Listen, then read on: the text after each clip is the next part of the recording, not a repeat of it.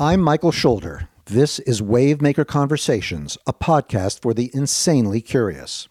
What we want to do is create a space in which young men of color and young men generally don't have to feel as if for me to be respected and admired in my community, I've got to act a certain way.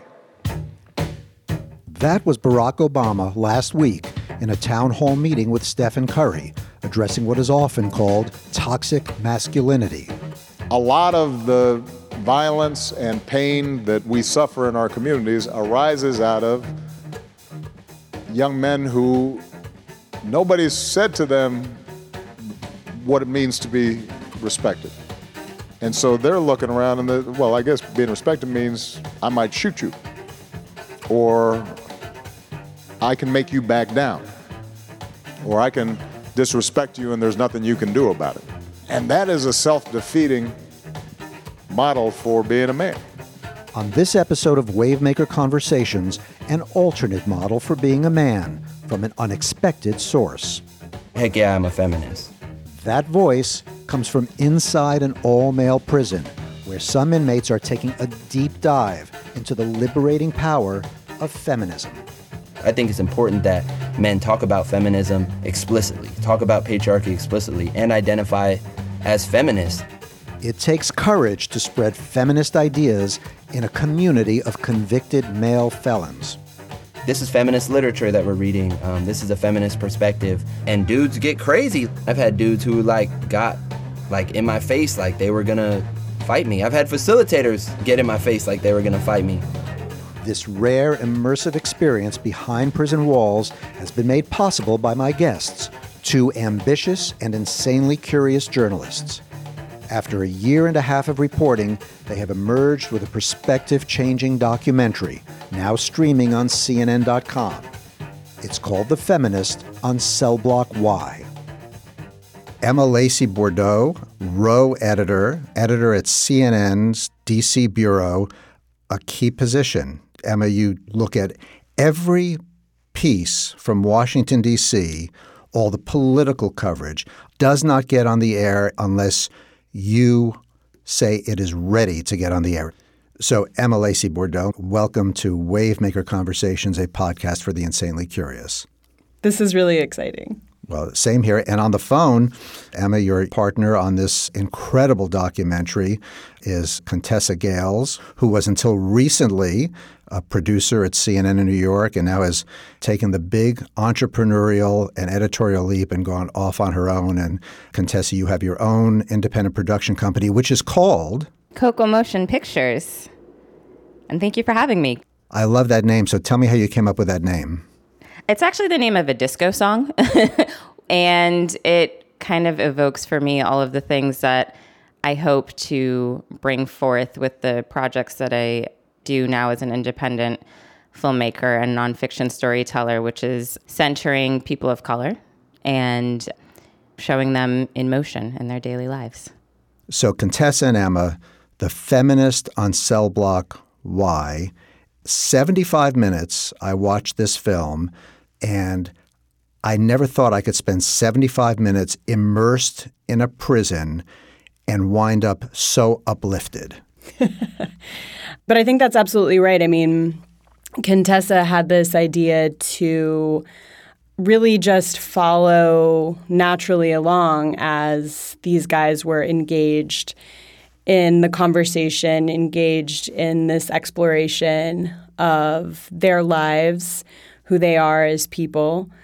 And, you're not the only person that I've heard that from. I've heard that from a lot of folks, and folks who don't really spend a lot of time thinking about what happens in prisons. Because, of course, in our society, there's some groups of people who have a lot of exposure to the criminal justice system, and then there's other groups that really, they don't have loved ones involved or entangled. And I think that's one of the amazing sort of undercurrents that the documentary provides, is really just for people who don't spend much time considering the criminal justice system, it is an unusual and very intimate look at one particular group of guys. Maybe you can give us the description, Contessa. For those of us who haven't seen the documentary yet, tell us what it is to teach feminism in this particular prison? So I would say that the film, The Feminist on Cell Block Y, follows Richard Edmund Vargas, who is an individual who's incarcerated in an all-male prison in Soledad, California, and who co-founded a rehabilitation program that he leads and co-leads with other inmates. So it's an inmate-led rehabilitation program. Patriarchy, as the guys will learn today, is the biggest hindrance to our success. We all had these great dreams and stuff when we were little kids, but at some point it was more important for us to be tough. It was more important for us to not back down or whatever, to buy into toxic masculinity. And I'm willing to assert that everybody in that room, including myself, put what the patriarchal expectations that the world had on us before our own goals. The whole premise of it and the focus of it is to get guys to learn about systems of patriarchy and to be able to identify the ways that it shows up in their communities and society and connect the dots between those systems and their own behavior. Toxic masculine behavior is what they call it, or toxic masculinity, and how that led them, or in part, it contributed to them ending up in prison, and how to unlearn the ways that they were taught about what it means to be a man, what society says a man is supposed to do and not do, and the phrases that we all know: boys don't cry, deny their feelings. Who here has heard the phrase, be a man? We all have, right? The idea is that if you're not a man, you're a girl or a woman. And the inference being that somehow that's less than. You have to act a certain way to be a man. And that's something that led me to prison. Which exchange do you think captures what they mean in this program by patriarchy and why it is so necessary to correct the patriarchy or to eliminate it? I think that Richie is used to hearing the feedback that there is a traditional definition of what patriarchy means. Some of the guys in the prison reference the Bible when they say that patriarchy is a good thing and it just means that a man is taking care of what he's supposed to take care of, whether that's the household, his family. And he is quick to make the distinction that they're not saying that it's wrong for a man to be in a position of authority or power, but that it is wrong to assume that you should be in a position of power simply because you are male. People often say, what's the difference between toxic masculinity and patriarchy?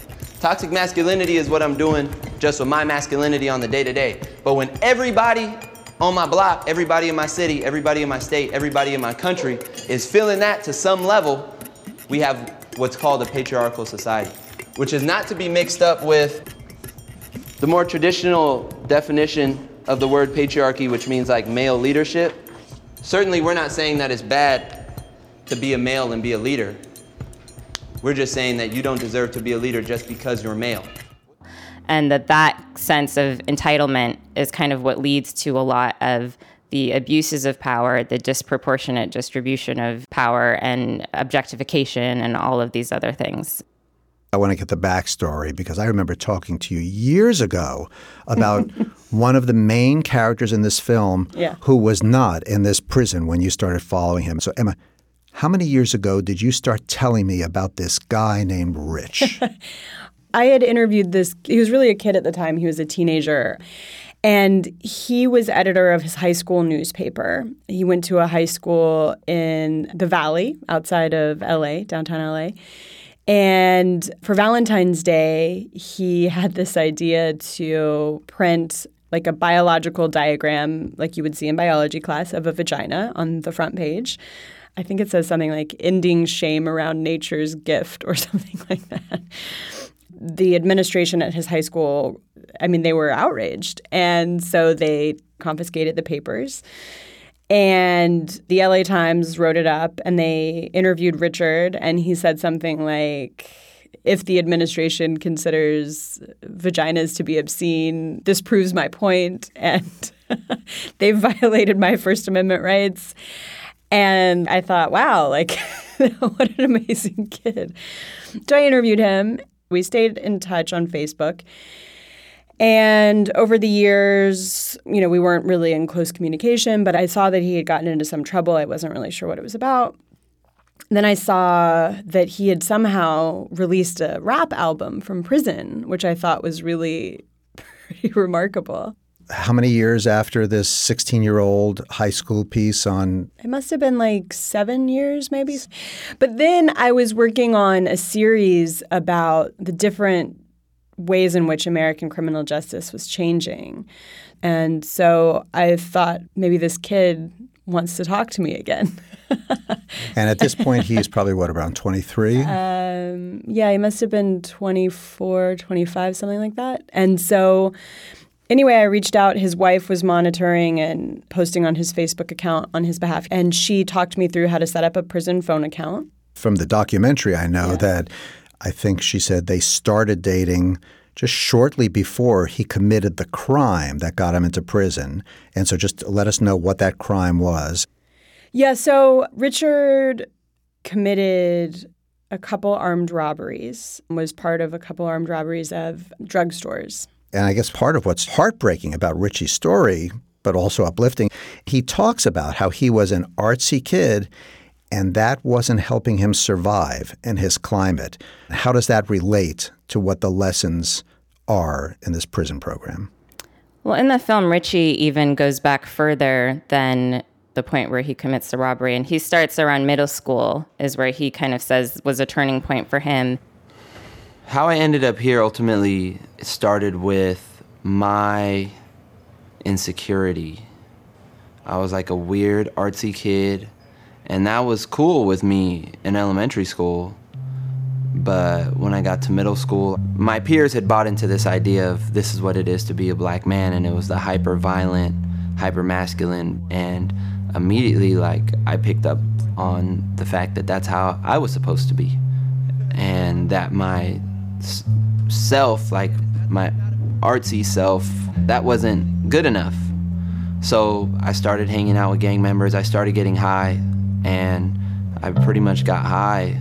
I got high every day I could from when I was 12 until I came to prison at 19. Middle school, the social norms start falling into place as far as how boys are supposed to be versus how girls are supposed to be. And he received a lot of cues, but also this intersection of racism and the idea that he had to perform certain stereotypes to be a black man. Like, this is not only what a man is supposed to be, but this is what a black man is supposed to be.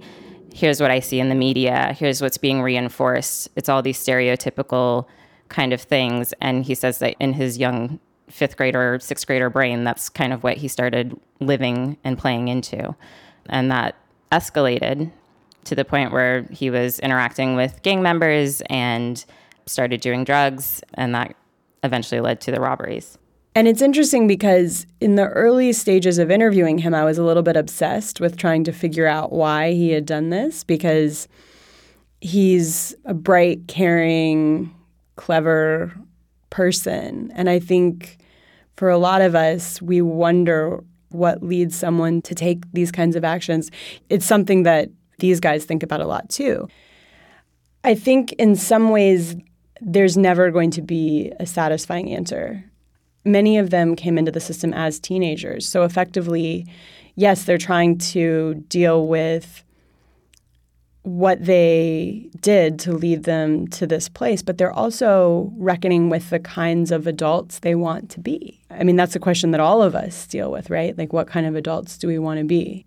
Right there, I have to say, one of the most striking things about this, we talk about it's never too late to change. And here are guys, some of them are facing a lot more time in prison, and yet they are faithfully talking about how to change. Mm-hmm.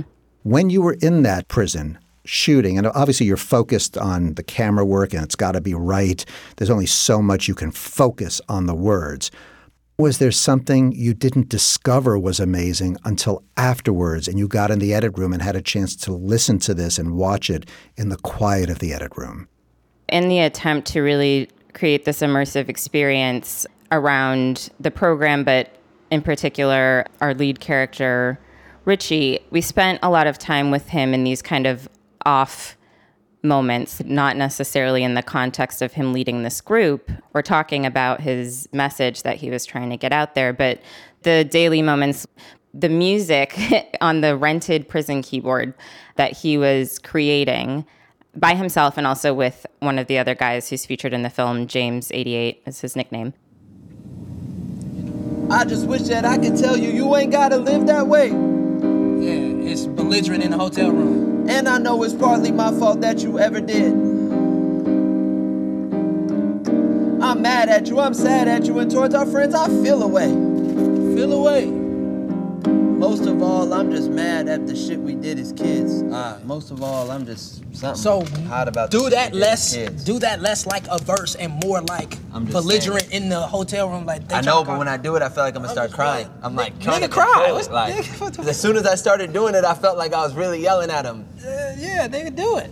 That's why I make cheesy pop music, because I don't like feeling shit. I think those moments, playing them back, I discovered a lot of the themes that the guys were talking about in the context of the group about masculinity and patriarchy and the confines of it coming up in the lyrics of the songs that they were performing and just like playing around with each other in the gym and in the cell with the keyboard. And I thought it was a great way to just show how this is not just a thing that appears in the context of this group that Richard is leading and co-facilitating with these other guys, but that it kind of just permeates all parts of their life and their being, even in their off moments and their down moments. I'll say too, and this is just something that I've thought a lot about as well, is there's been a lot of discussion and a lot of focus on, so CNN produced this film, RBG, Notorious RBG, about Ruth Bader Ginsburg. It's an incredible film, and it illustrates just the legal challenges towards gender equality that have been blown apart in the past 50 years, say, in large part due to her efforts. And I think in the past 100 years, we've thought a lot and talked a lot about what it's like to be a woman in the United States, and that's wonderful. I do think missing in that conversation is this conversation about what is this thing about being a man? What is masculinity about in the United States? And that was one of the real privileges of being part of this production, was really hearing from these guys who are thinking through the deep implications of this. I mean, they're thinking through what it means for each one of them, yes, but also what it means for society. And I think that's a conversation that's long overdue for all of us. We're not culpable for their specific violent acts, but we all participate in the society and help create the culture on a nonpartisan, just a purely cultural and human level. What can we take away from what these guys are teaching us and learning themselves in a very dangerous environment that we might be able to apply in some way to help our society in the bigger national conversation about Americans not getting along with other Americans? Oof. Big. Having an insight into these guys' world and conversations. I think part of gleaning a lesson from the documentary and from the work that they're doing is being able to see individuals, human beings who are incarcerated as opposed to seeing inmates, right? Like these are humans who were and are a part of our society. So I think that's number one, is seeing the connectedness and not trying to pretend that it's something separate from the rest of us. None of the things that led these guys to prison and none of the behaviors that they're talking about just exist in a vacuum. I also think it's interesting, like, as we're thinking more largely about the idea of mass incarceration, the idea that this type of work and these types of conversations challenging traditional mainstream ideas of what manhood is, I think it's remarkable that those conversations are happening in prison. You know, this is a place where physical aggression and postures of aggression are the ways that you kind of survive. And so to tell people not only to put those behaviors aside, but something that Richie made a point of saying, guys have threatened to fight him over, that he's felt at times unsafe about bringing that kind of conversation to the yard, to the group setting, to one-on-one interactions.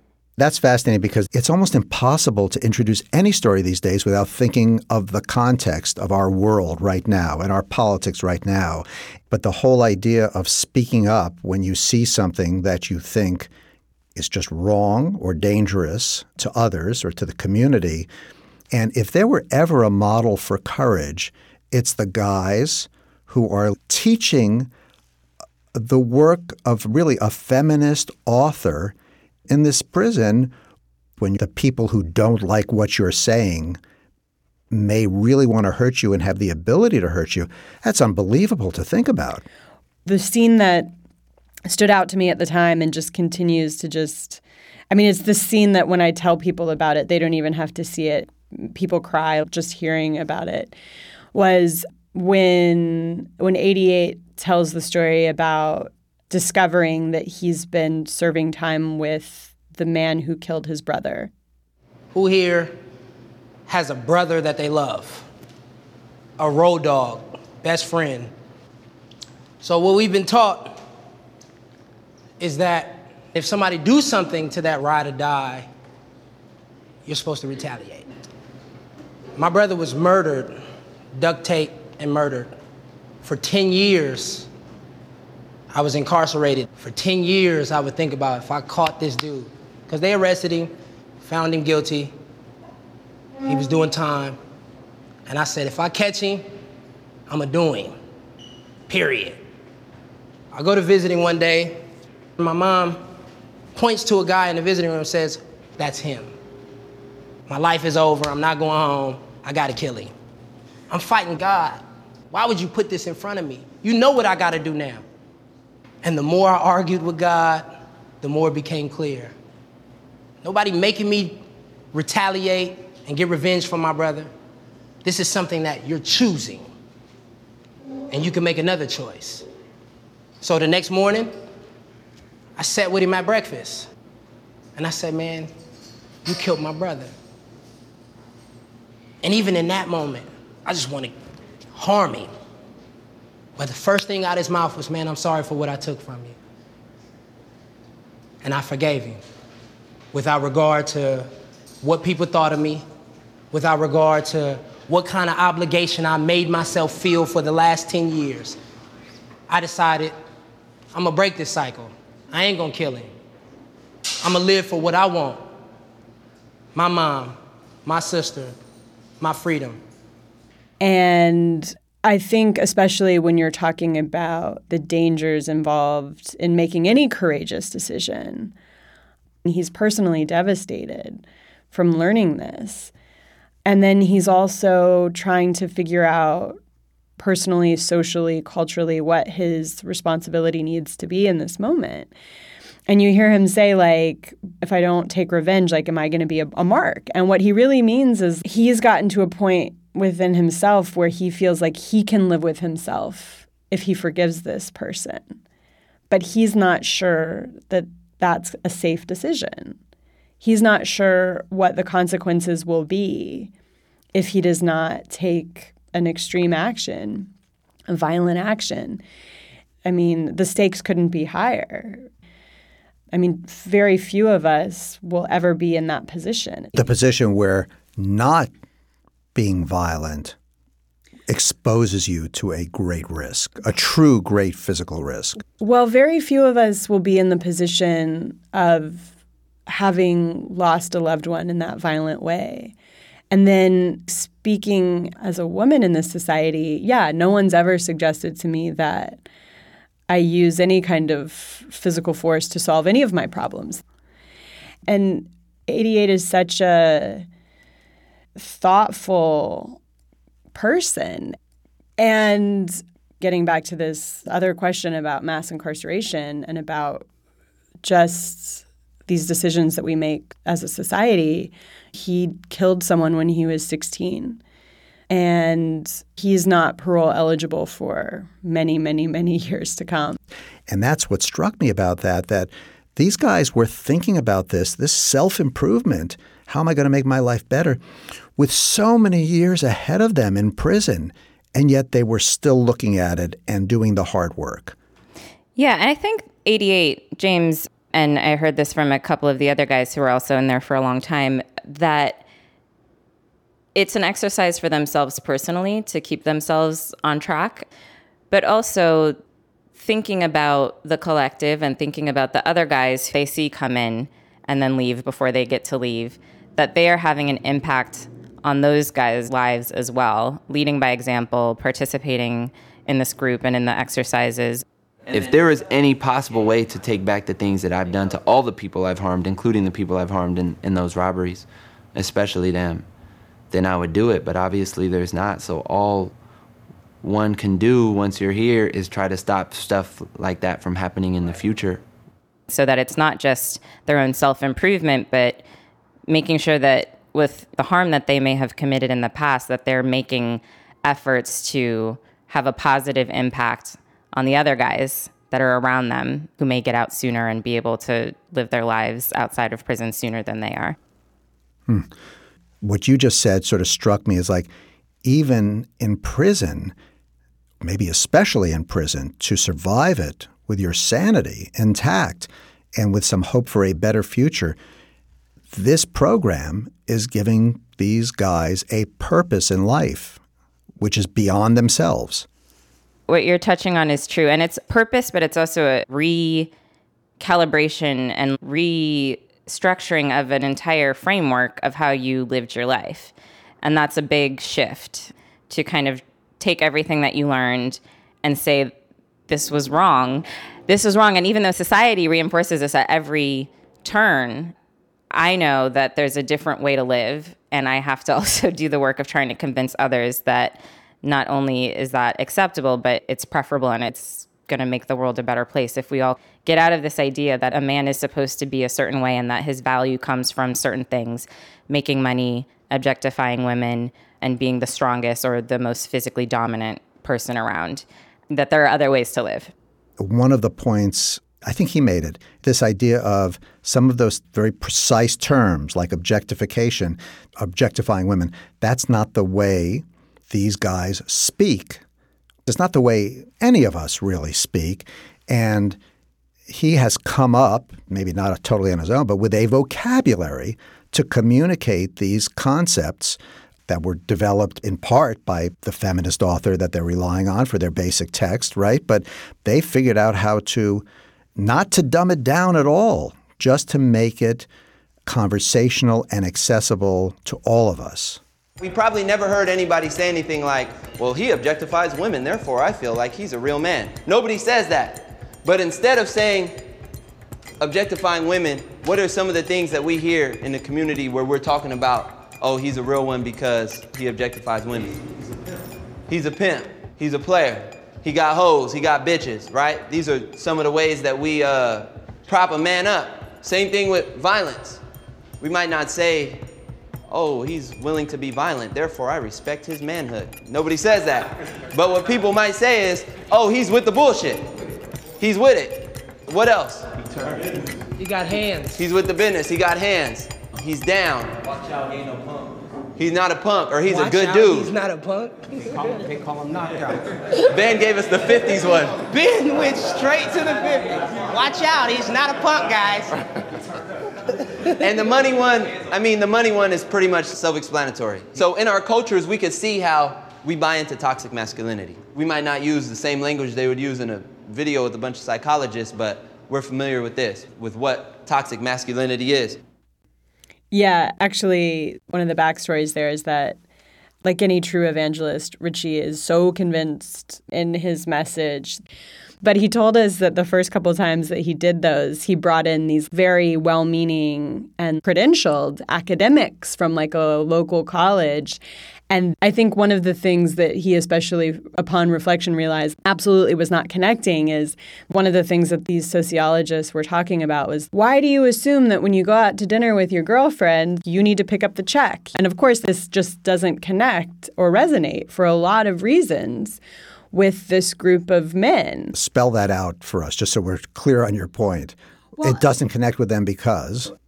For one thing, they're incarcerated. They can't take anyone on a date. There's a scene in the documentary where one of the guys says, how many of us are being supported by women right now?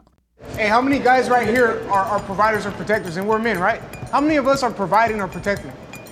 How many of us are being provided for by women? I think just something to think about. How many of us have money that we can call people with because women in our lives are putting money on phone cards?